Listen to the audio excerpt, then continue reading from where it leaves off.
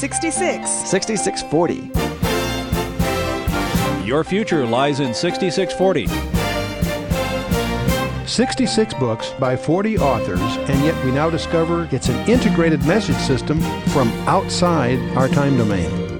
Welcome to 6640, the ministry outreach of Koinonia House and Koinonia Institute. Today's Bible teacher is Chuck Missler, connecting the Bible to your life and the world around you. In today's study, Chuck begins his teaching on the book of Hebrews, chapter 10.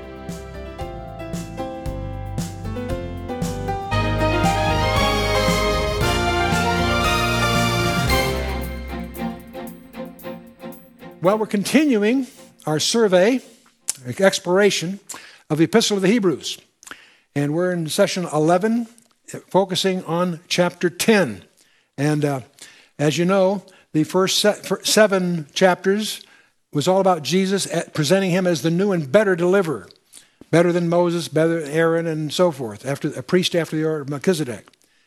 Then we're in the second session, a better covenant, a better sanctuary, and a better sacrifice. And we'll have finally, at the wrap up, the practical side of all of this. But last time in chapter 9, we focused on the sanctuary, that the sanctuary that is presently operative is in heaven with our high priest there, in contrast to the Levitical high priest who officiated in the temple on earth. And this has all been superseded is the point. And chapter 9 really continues in chapter 10. That theme will continue in our early part of chapter 10 tonight. But then we're going to shift. When we get to verse 18 of chapter 10, we're going to get into the beginning of what some people label as the next major or third major section of the book, the practical applications. And interestingly enough, that section opens with the fourth of 5 warnings. And many people treat these 5 warnings as sort of interruptions of the sweep of the author. And quite the contrary, there really is key points as we begin to understand the meaning of the whole epistle. So I want to highlight something else here. Remember that when we were in chapter 6 of Hebrews, that's well known as the major riddle in the New Testament.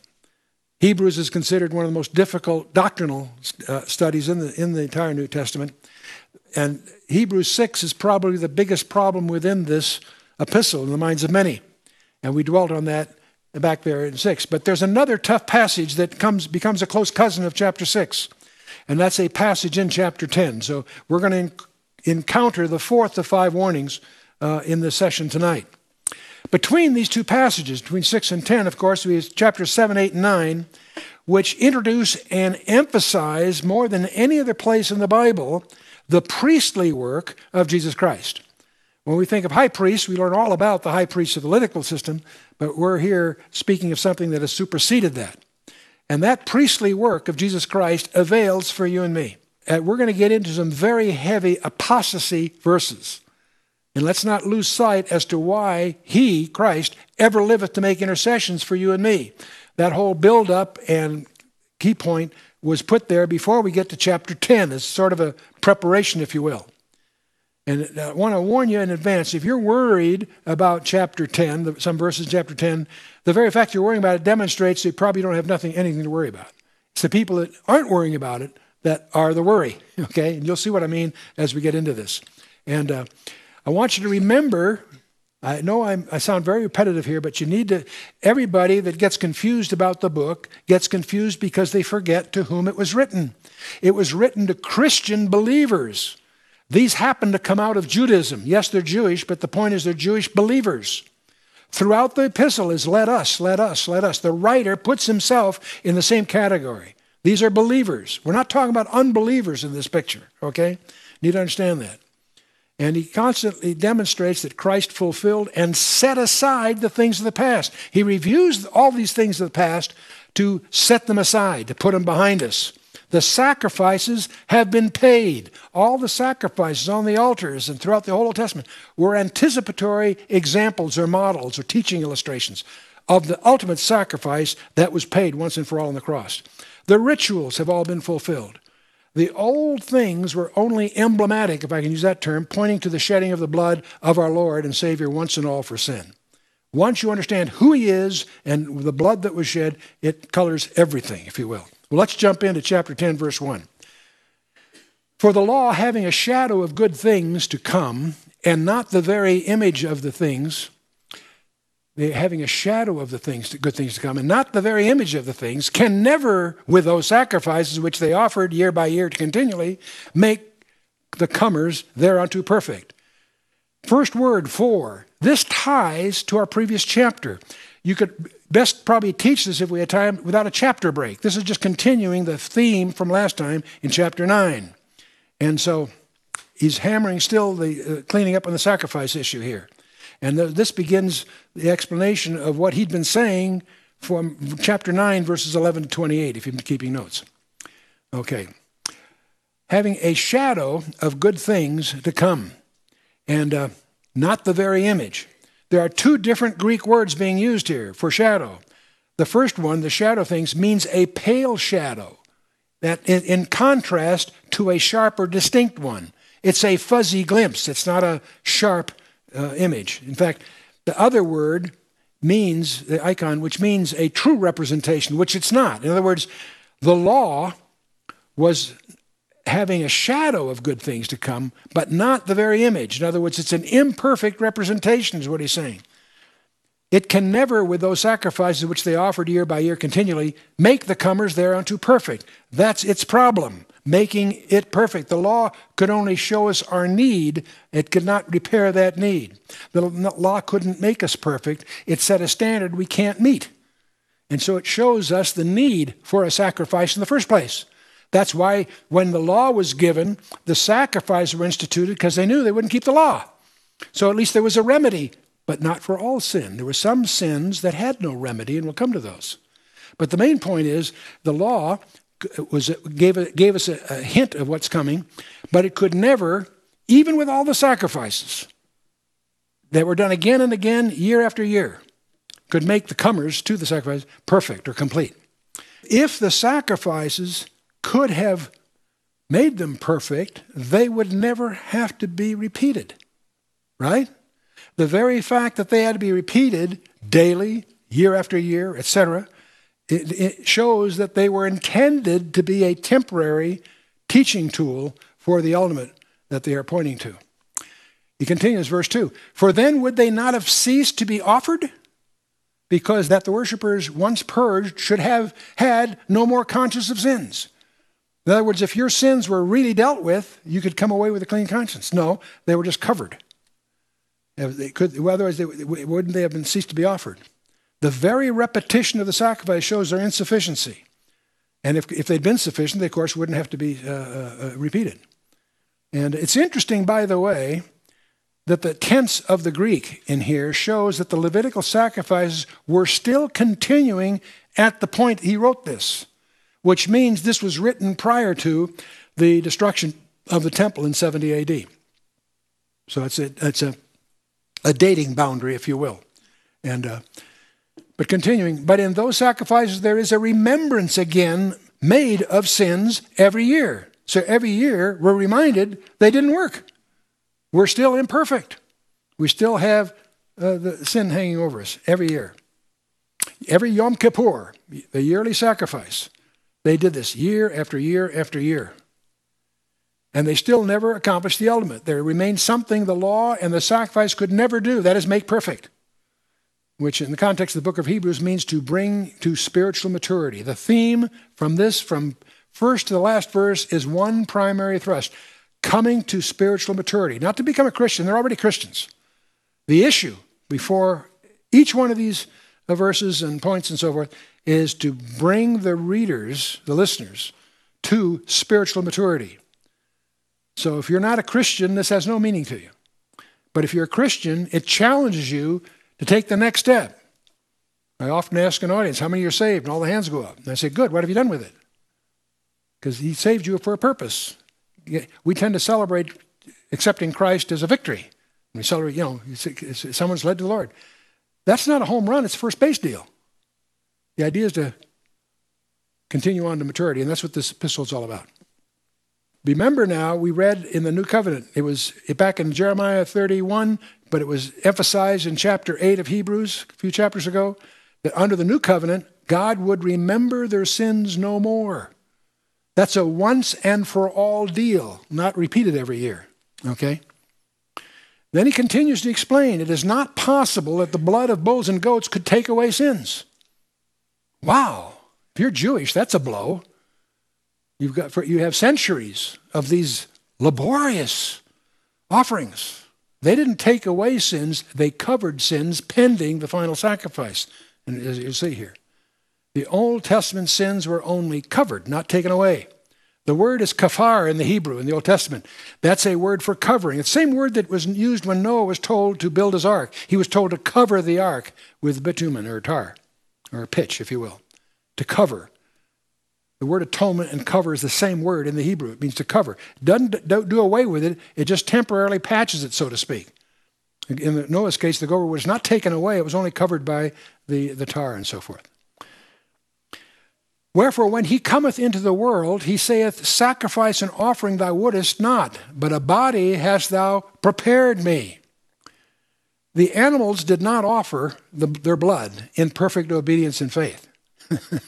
The animals didn't volunteer for the duty, right? They didn't do it voluntarily. It was necessary for the Messiah to come and do it voluntarily. There's this wherefore. That's the reason the Messiah had to come into the world by way of the incarnation. All these sacrifices were just anticipatory, where the Creator himself would deign to enter his creation, become a man, fulfill the requirement, and go to his death to pay the price. Bizarre idea until we understand the whole picture.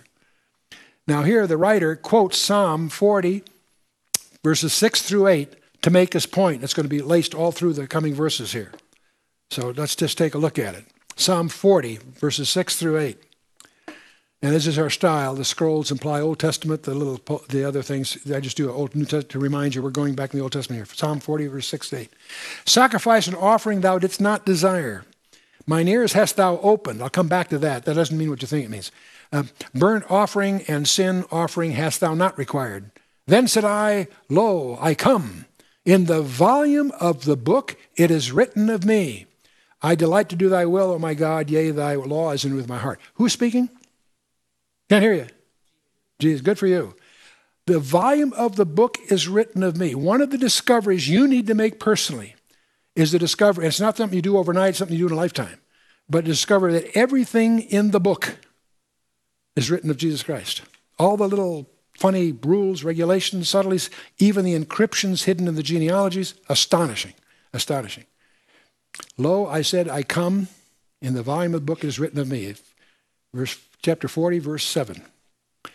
And this literally means that every page of the Bible speaks of Jesus Christ. It's on every page. But there's another phrase in here that deserves a little comment, especially because of where we live. He says, mine ears hast thou opened, or pierced is what it really says. What is he he's talking about a well-known procedure within that culture for a bondslave. If you were a slave paying off a debt, let's assume that you were indentured for 7 years to pay off a debt or something. At the end of the 7 years, you're free to go. You've done it. You've finished your service. But often in that period of time, you became so devoted to the family that you chose to be adopted as a bondslave, a doulos. And this is what Psalm 46 is alluding to. Mine ears hast thou opened or pierced. It really means digged. Mine ears have been digged, if you will, as referring to this concept by choice. And so if you chose to be a bondslave, they would take you to the doorpost of the house and pierce your ear to the doorpost with a shoemaker, like an awl, like an ice pick, a shoemaker's awl.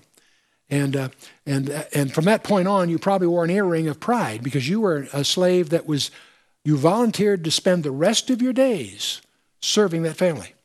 You were proud of that. This was a privilege that you asked for and they granted. And so this is what we call a bondslave. Why is this so important? Because both John and Paul speak of themselves as bondslaves of Jesus Christ, meaning they're dedicated for the rest of their days to serve him. Now, why is this so important to us? Well, first of all, the word all appears only twice in the Bible, and it has to do with this procedure. But it's important to us, Dan and I anyway, is that when we came to Coeur d'Alene, Coeur d'Alene is a French label. As most of you know, the name of the tribe of Indians here was named by the French-Canadian trappers because they regarded them as sharp traders. And so they named them the heart of the awl. They were sharp traders was the idea, their concept, sort of a backhanded compliment. But to us, anybody with a biblical perspective, the Coeur d'Alene refers to the heart of the bondslave. Heart of the bondslave. And my hand is up, right? Okay.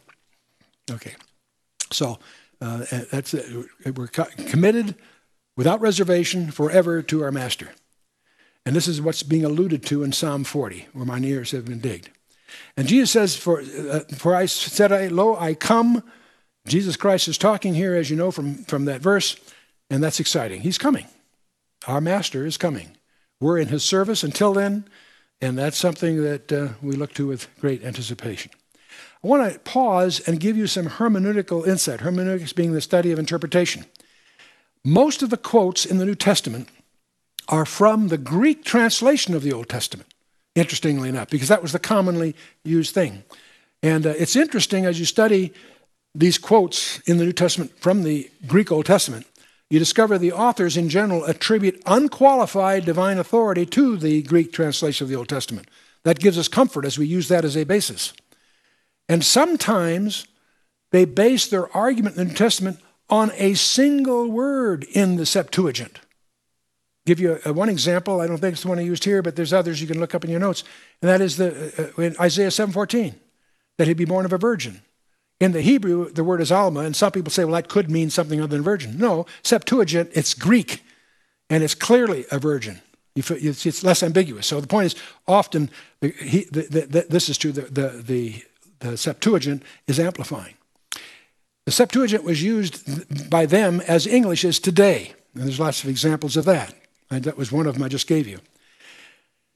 Some variations attempt more accuracy than that. Sometimes they'll quote from the Septuagint, but they'll vary it to make it more clear, a little more precise, a little more accurate. There's examples in your notes. I won't go through them all here. Some are paraphrased to highlight a specific application from the Septuagint. There are some quotes that summarize several passages. They'll quote from several passages, but they'll weave them together into a summary. So we learn hermeneutically, we understand interpretation from the way they interpreted the Septuagint. You with me? Okay. In some cases, there's only an allusion, and it's not intended to be a complete translation. You follow me? It's just an example. Sometimes the Holy Spirit rewords the restatement as a human author might. Sometimes as a human author, you might quote somebody, but you might reword it to make it more clear. You with me? Okay. Now, I'm going to show you some interesting examples as we go through this a little later. Let's summarize the sacrifice thing. Sacrifices started in Eden. The first intimation of the plan of redemption was when Adam and Eve put aprons of skins of leaves, and they were replaced by coats of skins by God Himself. Why? Teaching them about the shedding of innocent blood they'd be covered. And you say that's a pun. Yes, exactly. That's a deliberate connotative transfer to make a point. And that's the plan of redemption would involve without the shedding of blood, there's no remission of sins. The first example of that is Cain and Abel. Cain offered the fruits of a cursed ground, and Abel offered the ordained sacrifice of a lamb. The fact that he was a shepherd and Cain was a farmer confuses the picture to most people. That's got nothing to do with it. What this teaches us is that Abel was following instructions, Cain was not. He was doing it his way. And so it was his sacrifice, not his character, that's at issue. And that's going to be alluded to in the next chapter. We'll come to that. Now, before the law was given, the head of the household was the family priest. Before Exodus 20, the head of each household did the Passover. Passover is not a Levitical offering. Did you realize that? Passover was done in the Passover, long before, that was Exodus 12. The law isn't given until Exodus 20. During that interval, it's the head of the house that's the priest of the family. After the law is given, the priests alone offered sacrifices because you were not allowed in the temple. You were not allowed in the tabernacle. You went to the gate and you offered what you wanted, you gave it to him, and he'd do it for you. The priest did the offering. Again, being instructional here. Christ is our high priest, and he's also our sacrifice. He's our penal sacrifice, emphasized in Galatians 3 and 2 Corinthians 5. He's our substitution. It was voluntary. It was redemptive. It was propitiatory. It was reconciling. It was efficacious. And it also revealed the whole situation. And I won't go through all of this here, but the notes, they'll be in your notes so that you can dig through these at a time you want to make a careful study of how many ways Jesus was our sacrifice. And I'm indebted, these are the kinds of notes you'll find in most study Bibles like Schofield and others. That's where I cribbed this one. But, and by the way, this is not the only passage that clearly implies that animal sacrifices were temporary, nor is it the only passage that emphasizes the sacrifices were useless without faith. That's through Isaiah 1, Jeremiah 6, Hosea 6, Amos 5. In other words, here's at least 4 places in the Old Testament that says this very thing. This is not a doctrinal contrivance of the writer. It's fascinating to me to see that Paul chose not to sign this epistle for a number of reasons we've reviewed, but he bases his entire argument on texts that his readers accepted as foundational. You get the point? The points he's making are inferences you draw from the Old Testament, not from some New Testament revelation, okay? It was God's will to arrange the final sacrifice in this manner by preparing a body with which he could die, within which he could die for man. So, now, by the way, here's a sobering thought. To go through a sacrifice today, if all this is true, is to trod underfoot the blood of Jesus Christ. Wow.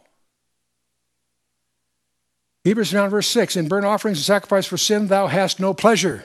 He's contrasting what the animal sacrifice would not do with what the blood of Jesus could do. From verses 5 through 7, he's going to point out that God considered the once and for all acceptable sacrifice, and that only sacrifice was that he comes through perfect obedience through faith. In other words, Jesus' sacrifice, but applies to us through obedience and faith. And then said I, lo, I come, in the volume of the book is written of me to do thy will. This, of course, is recapping verse 7 of Psalm 40. Verse 8 of Hebrews 10, above when he said, sacrifice and offering and burnt offerings and offering for sin thou wouldest not, neither hadst pleasure therein, which are offered by the law. And this, what he's quoting here from is from Psalm 40, verse 6. And it's interesting to realize a third of the Torah, a third of the books of Moses are spent discussing these offerings and sacrifices that were to be made. And yet they no longer obtain. And so the sacrifice of Jesus was a voluntary sacrifice. It came with obedience. The Old Testament sacrifices are contrasted with obedience. They were required by the law, and the animals didn't volunteer. You see? The animals did not obey, but Jesus did. And they did not go to the death as an act of personal obedience on their own. That sounds funny to say, but the point he's making is the contrast here. And so these sacrifices didn't please God. They were just his way of getting people to understand what was coming. No obedience was involved in part of animals. They were offered entirely on the basis of the law of Moses. And when the Messiah, God the Son, said to God the Father, lo, I am come to do your will, he stated that he was coming willingly and obedient to be what? What was he coming for? To be that final sacrifice. That's again I try to emphasize perhaps too often, but Mel Gibson's movie, I should say, the Passion, that it has two deficiencies, conspicuous ones. One is it implies that the crucifixion was a tragedy. No, it was an achievement. Jesus came to do that and to be the final sacrifice for sin. And the second thing, of course, the movie fails to do is to present who Jesus Christ really is. And I'm not sure how he would have done that, but the point is that's missing, and that's the whole point of the whole thing, actually. Anyway, verse 9, then he said, lo, I come to do thy will, O God. He taketh away the first, that he may establish the second. What's he doing away with? The law, the first covenant. Yes, exactly right. To establish the second. Again, this is quoted from Psalm 40, verse 8. And his death, the sacrifice of the Mosaic covenant, were taken away, and the second was brought in, the one sacrifice upon which the new covenant is established. That's where we get the New Testament gets its name, is from this whole issue. He taketh away the first, that he may establish the second. And again, here is another clear statement of something that's funny. You can't get this across. So many people, as Christians, they get enamored with the Old Testament, and that's healthy, that's good. And they start studying the Jewish feast days and try to understand what they all mean. And that's wonderful and fruitful and worth doing. But it's interesting how often, from all of that, they start finding themselves trying to keep the Torah. getting back under the law. And to do that means they don't understand the purpose and accomplishments of Christ. And it's disturbing to realize that to even consider that is an undoing of what Christ came to undo. Or in other words, okay, double undoing there. I'm not sure that's in the Greek. No, I'm kidding. Okay. Verse 10. By the which we will be sanctified through the offering of the body of Jesus Christ once for all. It's interesting, in the Greek text, the author uses a perfect participle with a finite verb. What does that mean? That emphasizes the believers are in a permanent, continuous state of sanctification. Your justification is once and for all, but you are then in a permanent state of sanctification, some making more progress than others. They've been made permanently holy in the sight of God, that is declared justified. Okay? It's his blood that saves them and sanctifies them. Why? Because the offering up of the body of Jesus was once and for all. That's why justification is once and for all. For all of you, it's past tense. It's been done. We'll talk more about sanctification as all this unfolds here. Every priest standeth daily ministering and offering oftentimes the same sacrifice, which can never take away sins. They do this daily, every day, every year, etc. This time, the focus isn't on Yom Kippur once a year. It's on the daily ritual that they do.